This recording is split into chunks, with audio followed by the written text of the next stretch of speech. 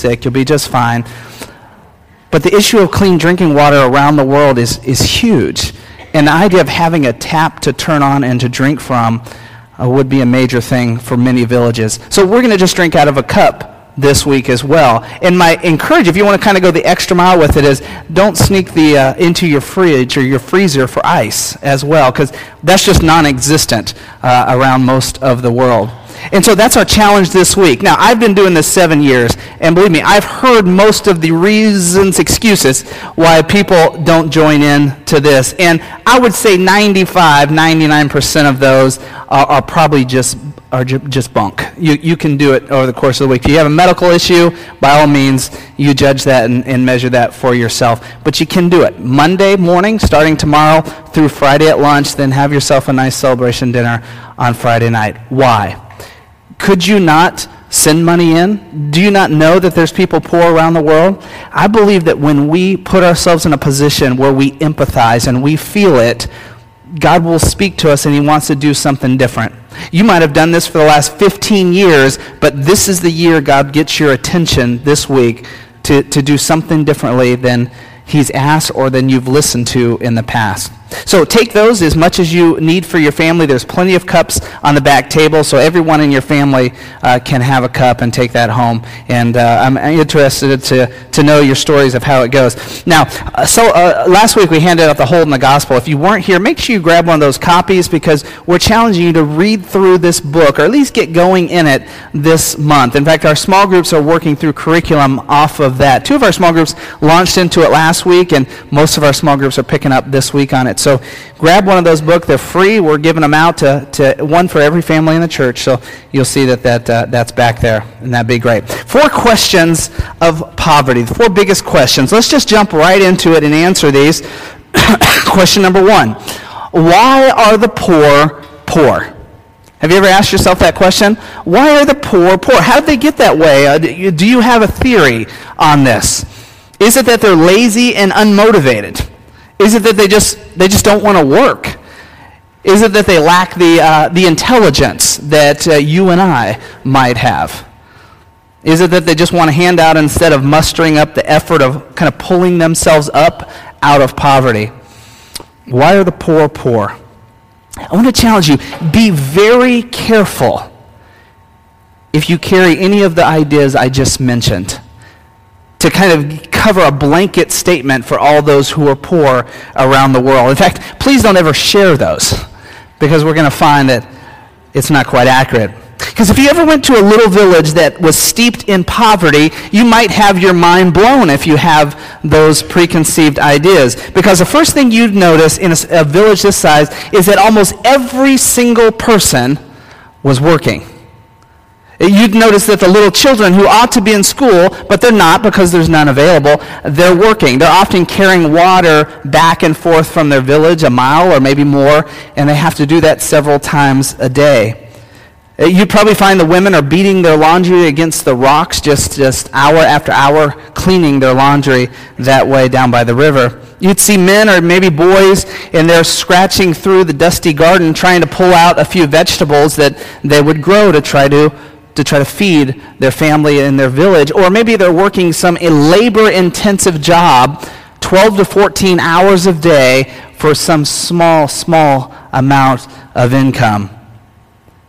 But what you rarely see in a village with extreme poverty, what you rarely see is people just lying on a hammock or just sitting on their hands waiting around for something incredible to happen. It just doesn't happen. They are all working to survive. They're working. And there's tens of thousands of villages just like this all over the world, accounting for millions and millions of people in extreme poverty. So folks, it's a bigger problem. It's a bigger problem than just the preconceived idea that we might have when we drive by or even avoid that person down the street on the corner. And so I've been, and maybe you have too, I've been in several of these villages or small towns in Mexico, and whenever I think of the plight of the poor, I think of the images that I saw when I was there, when we were working ministry, and that's how I remember. And so, back to the question, why are the poor poor? it still has to be answered, right? Well, technically, it's usually a combination of many things. Generational oppression, government dysfunction, or maybe just flat-out corruption. It's broken institutions, poor soil conditions. There's droughts, floods, famine, civil war, or all-out border war that goes on, violence, terrorism, etc. You get the picture. It's a combination of these things. And if we're not careful, we forget all that. And we boil it down to something like that guy on the corner is a lazy drunk. But it's a much more complex issue than that. I want to just add, on this point, I want to add a couple minutes of history, if you don't mind, to help you understand why certain poor countries in the world, they have such a struggle pulling themselves up out of poverty. I want to talk to you a moment about the Democratic Republic of the Congo, as an example. This is easily one of the most troubled countries in the world. Do you know it's the rape capital of the world? More violence is done to women in the Congo than anywhere else per capita in the world.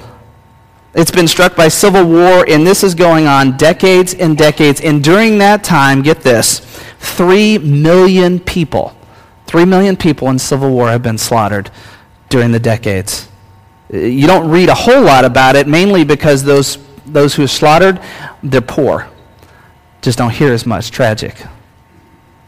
There have been multiple coups and murders of government leaders, and all to say, in the Congo, it is just an absolute mess going on to there. You see it every once in a while on the news. In 2004, a major denomination pulled all of their missions work out of the Congo. The head of the missionary effort was quoted as saying this, listen, quote, "We're giving up on the Congo. They've screwed themselves up. They're going to have to fix their own country." So they pulled out. You know, I researched the Congo this week. I researched some of the history that I wasn't familiar with. And I was amazed and somewhat heartbroken at some of the stuff I found. I learned that the Congo, they didn't screw themselves up. In fact, the country was decimated. Do you remember who decimated the Congo, you history buffs out there? It was Belgium, under whose leadership Leopold II.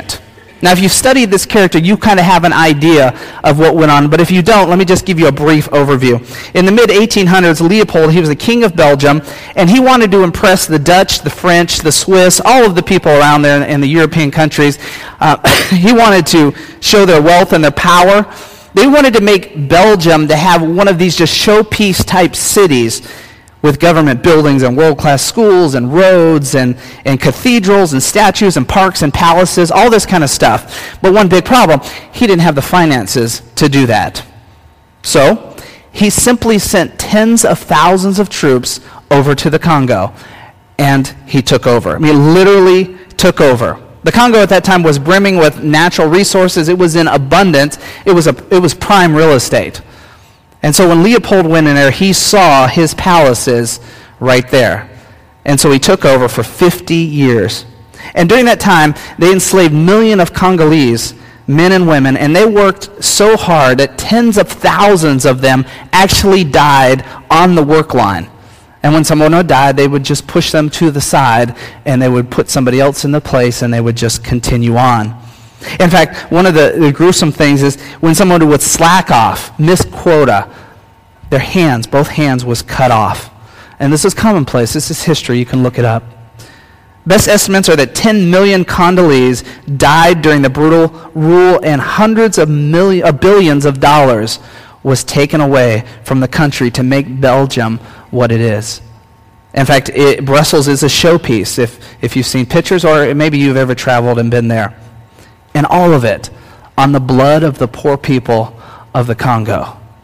Now, you would think it would be a happy day in the Congo when Leopold II passed away, but the only problem was Belgium decided to stay on and continue their rule and their oppression to, get this, 1960. It's not that long ago, folks, that it continued on. Then some of the Congolese, they're so angry and frustrated that a coup attempt rose up, and finally Belgium had said, we got away with this about as long as we can get away with this, and we better go on back home, and they did. Now, how are the Congolese, how are they going to lead themselves from this point? They have no leaders. They have no one alive who's ever known anything but oppression and the leading from a foreign country. They don't have a constitution. They don't have working institutions. There's no schools. There's no hospitals. There's no government buildings. There's no infrastructure whatsoever, the infrastructure that we often take for granted or don't even see here in our country. So what happens? The country falls into another 50 or 60 years of just chaos, tribal wars and coups and violence and corruption. All that to say that still today, the Democratic Republic of the Congo is still an absolute mess. I think they're trying to get their act together, but understand, they didn't screw themselves up. It was a rich European country that came in and screwed them up. And now they're having to dig out of it. And so when we think about many of the poor countries around the world, we have to think about their history. And this story holds for so many of the countries we would describe today as third world countries. They were decimated at one point with a bigger, stronger, richer, more powerful country that came in and took what they wanted. So it's important that we stay active in these areas. It's important that as a church we try to make a difference and we send even whatever little amount, whatever little work we can do, whether through our resources or through our hands. It's significant. So, okay, let's lighten things up a little bit. All right, we'll move on to our next one. Next question. How serious is the problem of poverty worldwide? How serious really is this issue? Well, instead of me boring you with a bunch of stats and a long list of stats, I love the stats, but I'm reminded not everybody does. Let me just draw you a famous champagne glass. Now, I want to warn you that what you're about to see might be the most amazing artwork you've ever seen in your life. So if you need to take a moment to gasp or to just let it settle in what you're looking at, it's okay. I'll give you that second and then we'll pick up and go on. This is the famous champagne glass. Oh. Yeah, thank you. Everyone who works with the poor understands the metaphor of the champagne glass. Now, this is just really the best I could draw it, so if it doesn't look like what I just said it was, just get over it. So, this champagne glass, it's here, and you can tell that the champagne part is at the top, and then this is the stem running down, and all of these lines signifying champagne, the good stuff, all the way down here to the base, okay? All right, so that's what we're working on here. Now, down this side, you're going to see this is the world's population, right? Broken up in just 20% increments, 5 different increments here, 20% of the world's population. Everyone who lives in the world is this category down this side, okay? Now, over here, the champagne glass and then these percentages, this is the world's wealth on this side. And we're going to compare it here. So if you look at this chart, this is what we're looking at. That what we find here is that 20% of the world's population live on 80% of its wealth. So 20% are enjoying a really good life on 80% of the wealth of the world. And so you can see the big part of the champagne. I mean, they've got all the bubbly up here at the top. And 20% live on 80% of the wealth. If we go down to the next 20%, we see 13% of the next 20%. 13% of the world's wealth they live on. So it's a little wider and fatter up here at the top. But as we work ourselves down, you see how it progresses down to the bottom, where we see the final 20%, this lower 20%, they live on 1%. 1% of the world's wealth. So the bottom line when we look at this is 4/5 of the world is living on very little of the world's wealth. 4/5 of the world. Maybe you're familiar with the 80-20 principle. There's actually a famous leadership book that was written by it that shows how this 80-20% principle shows up on all walks of life. It's so true when we talk about the poor here. And so that means 1/5 of the world lives with plenty. And this wealth gap, think about it, this wealth gap is so frustrating to people down here at the bottom of the champagne glass. Why? Because there's no champagne down there, or very little champagne to share or to enjoy down at the bottom. And it's frustrating. They live on nothing or very little. And so these poor people, they look up and they see this upper 20%, or they see this wealthy just swimming in the champagne up here and enjoying the top of this glass. And guess what? It's frustrating to them. And it's frustrating. And so if you ever wonder why when you watch the evening news, you see sometimes people throwing rocks or bottles or overturning cars or burning tires in the town square, it's because they've been beat down.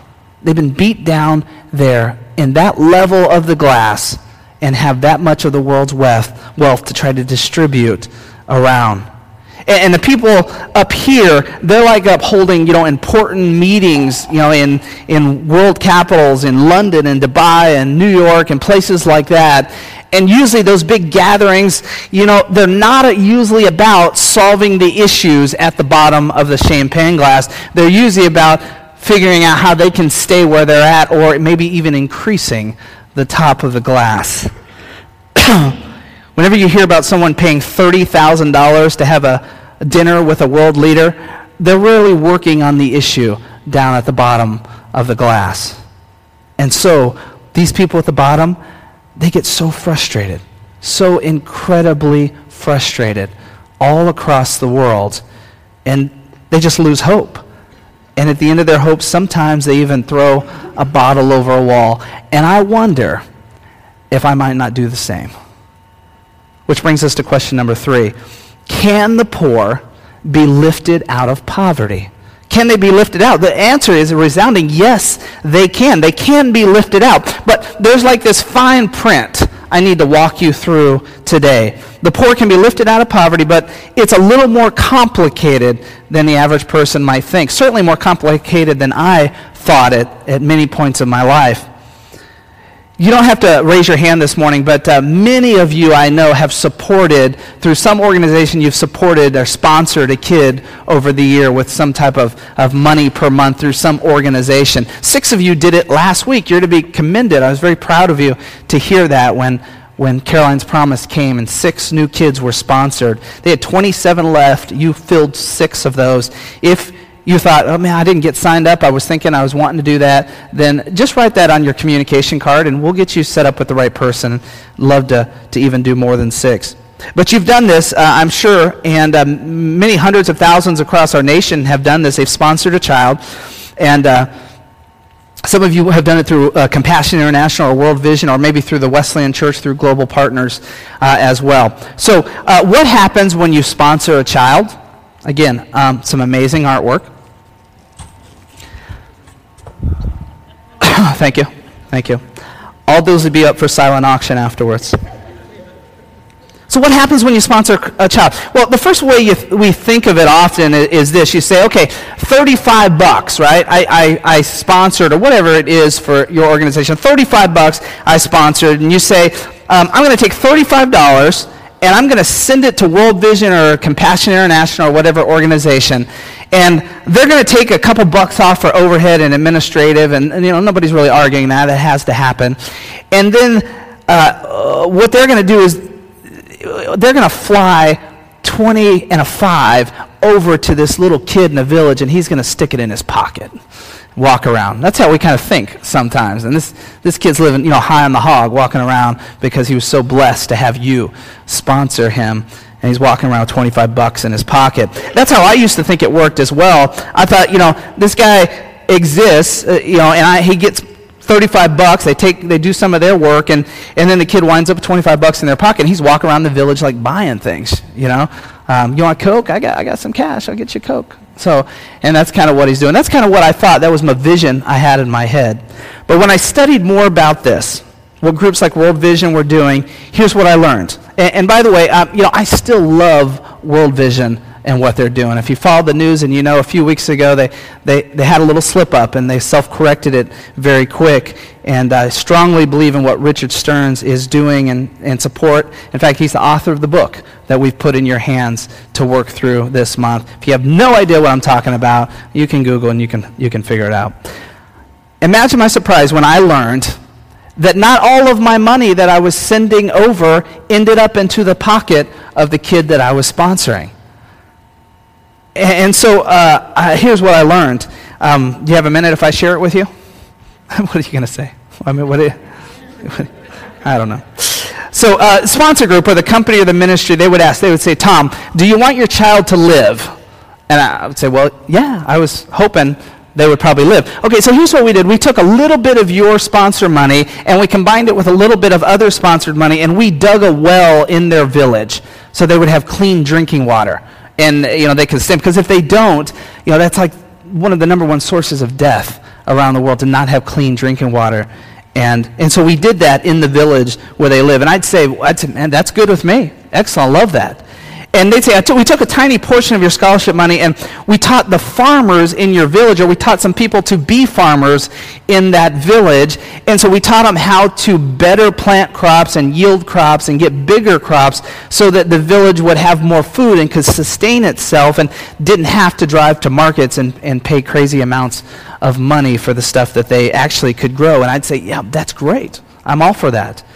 And then we thought your kid might like to have access to vaccinations and just at least limited medical opportunities. And so we took a little of the scholarship money and we built and we equipped a local health clinic there. And they get the medicines and vaccinations.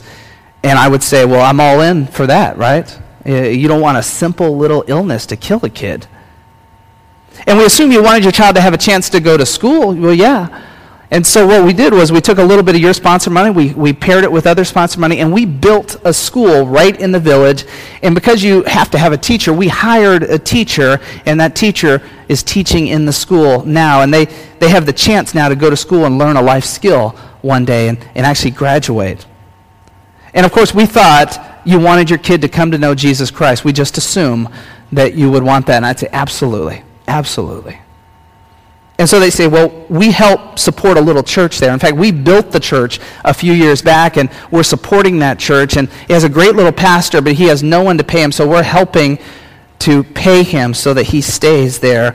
And he has incredible programs, and a lot of those kids are going to that church, and they're getting saved. And I'd say, right on. That's exactly what I want. And on that person could go, describing all the ways that organization attempts to lift people up out of poverty, not just the individual, but the entire village that person is in. And I could see for the first time how incredibly complex this issue of poverty is. And if you just fly $20 and a $5 bill over to the country and the kid sticks it in their pocket, it just doesn't fix anything. And so it's incredibly complicated. You got to change. You got to develop an entire community transformation plan in order to lift this village out of poverty. In fact, Richard Stearns, the author of the book that we're reading, he's fond of saying this. It really is rocket science. That's what he says. You can lift people out of poverty, but it's exceedingly complicated. It takes a lot of smart people doing a lot of great things to do it, and then it takes buy-in all around the world from obedient people like you and me to get on board and to sponsor it as well. So, can the poor be lifted up? Yes. It's complicated. Quickly to the fourth question, and I think this is a significant question. Are we making any progress? Are we making any progress at all? I don't know if you think like me sometimes. Maybe I get a little cynical. But sometimes I see the Saturday afternoon commercials on these issues, and it looks like the same commercial I saw when I was 9 years old, and I'm 21 now. So a few years later, it looks like the same commercial I've seen 30 years ago. It's the same commercial that I've seen. I'm thinking, are we making any progress at all? Is there any progress whatsoever, or is it just the same, or is it worse? Now, this may surprise you, but the answer I actually found, the answer is yes. It is a resounding yes.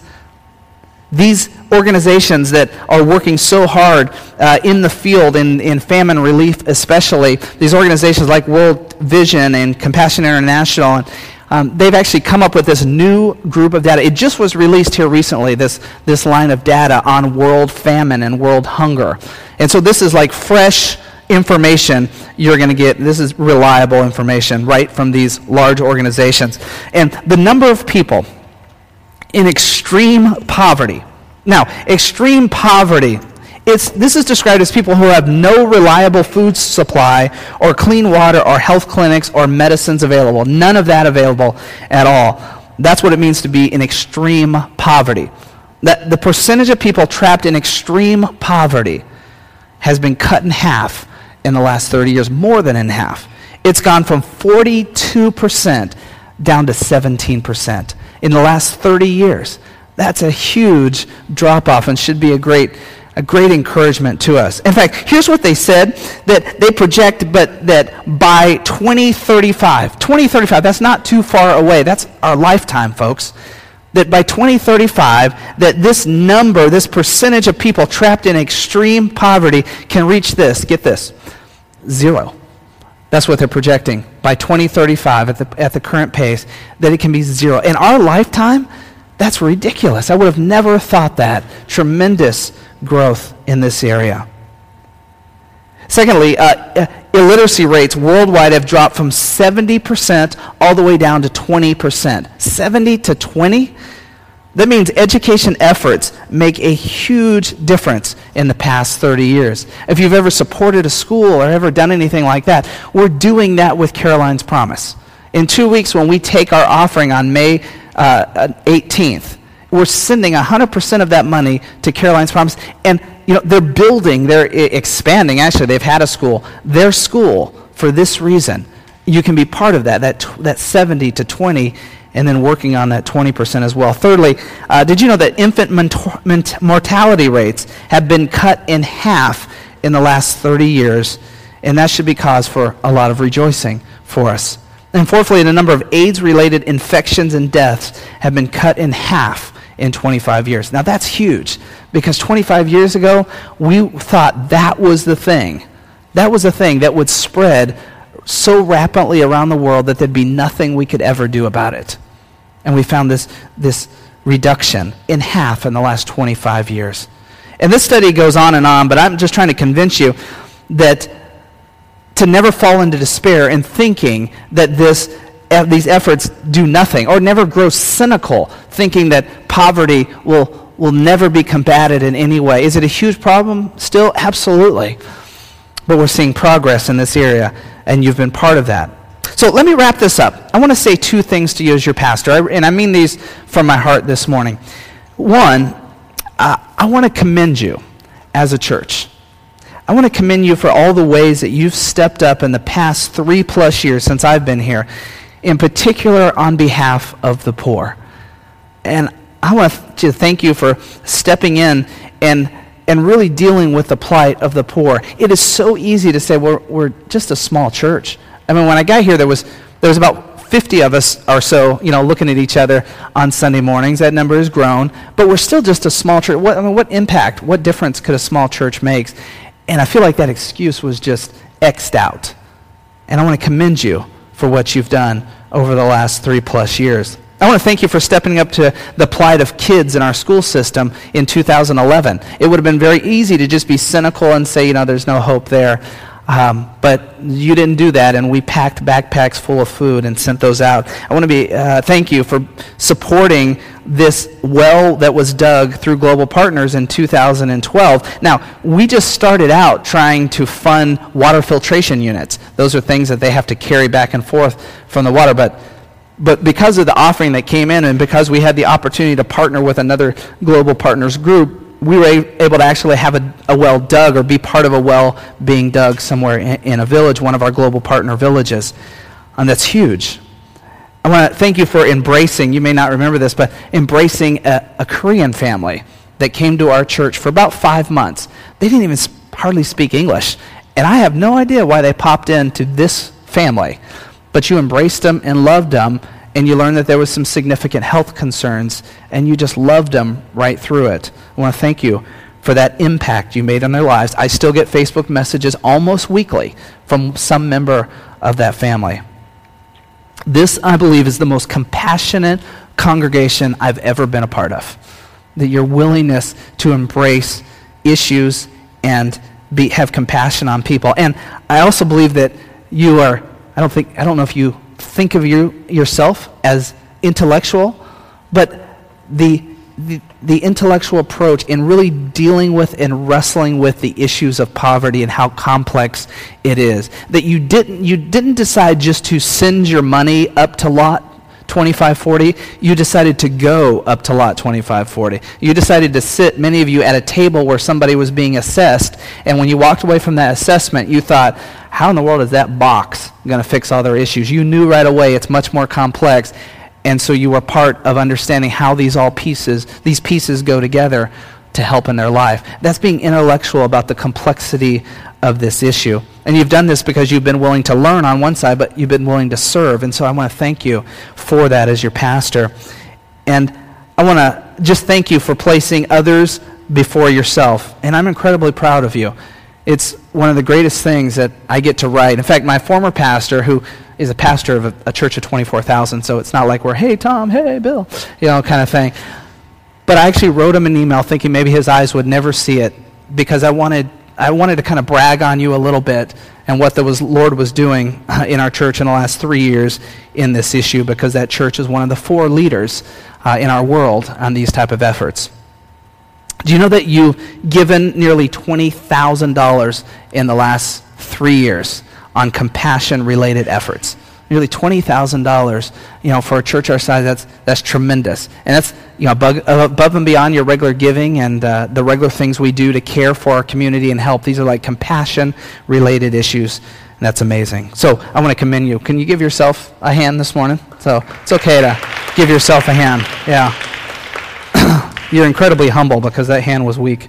But number 2, I want to challenge you for more. I really do. I want to push and challenge you for more. In the next few weeks and months, I just believe God will be challenging you to go further in this issue of compassion. Now, I follow many churches, many pastors on Facebook and churches on Facebook and whatnot.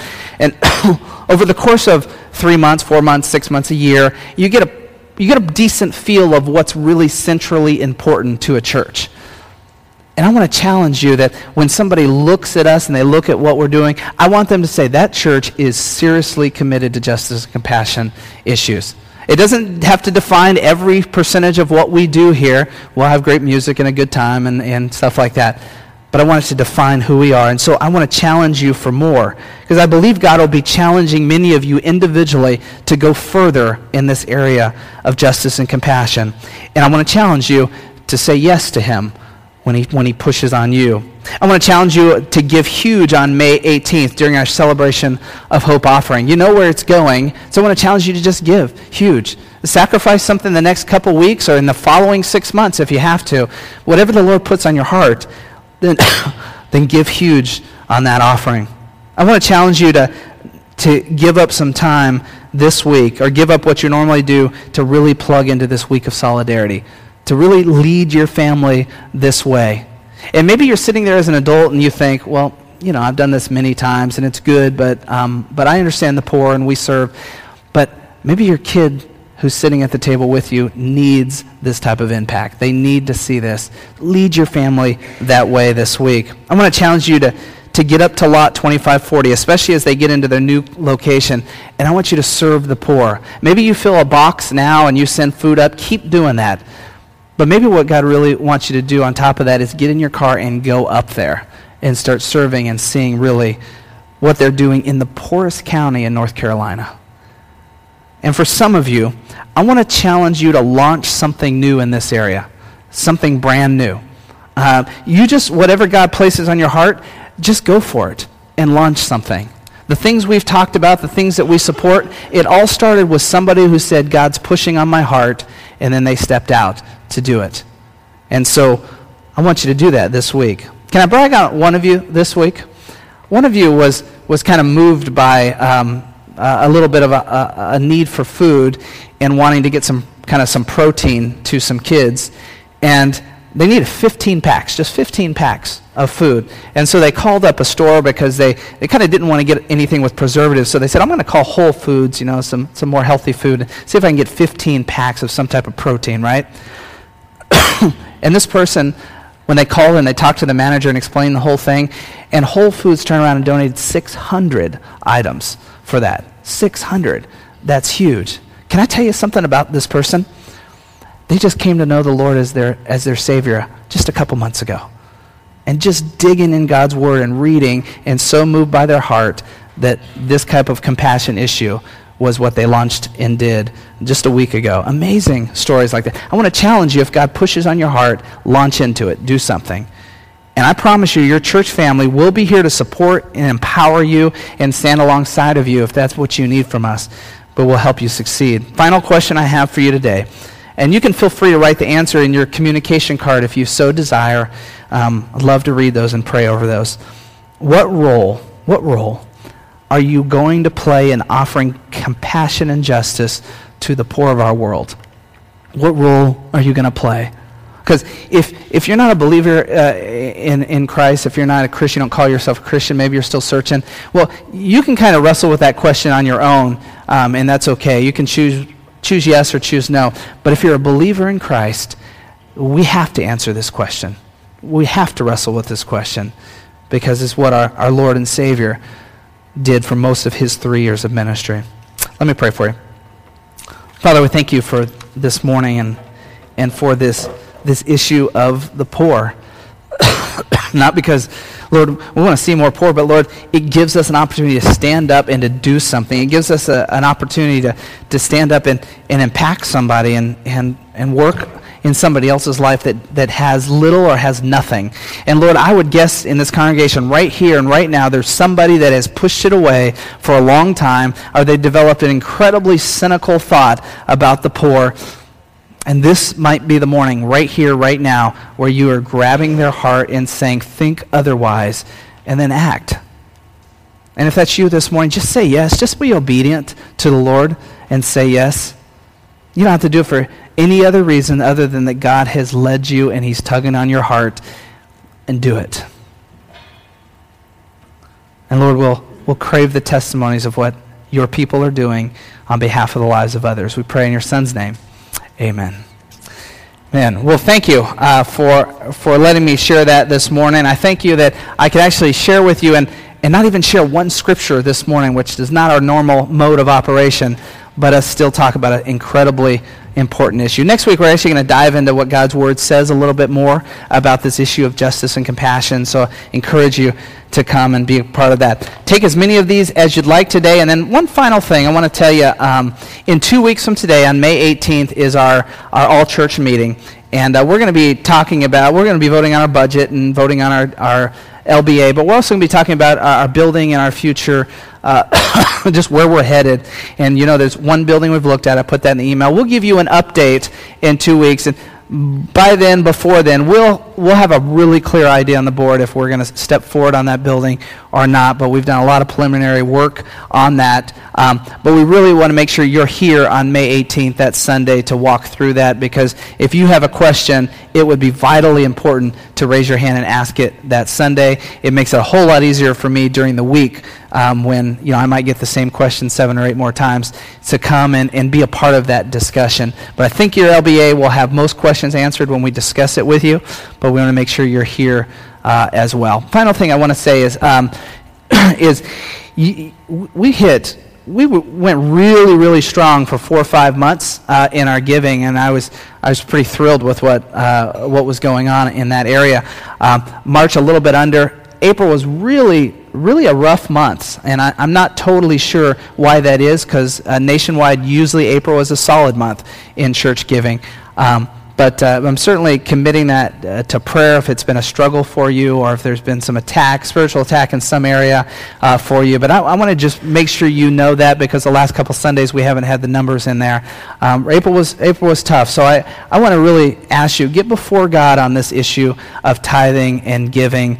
And let's make sure, at very least in our church, we're hitting budget every single month without fail, so we can fund not only the future, but the ministries that are going on currently. And I appreciate you letting me share that briefly with you there. So I'll turn over to our ushers. They're going to come take our morning offering. Throw your communication cards in there as well, and we'll let our praise team send us out singing one more.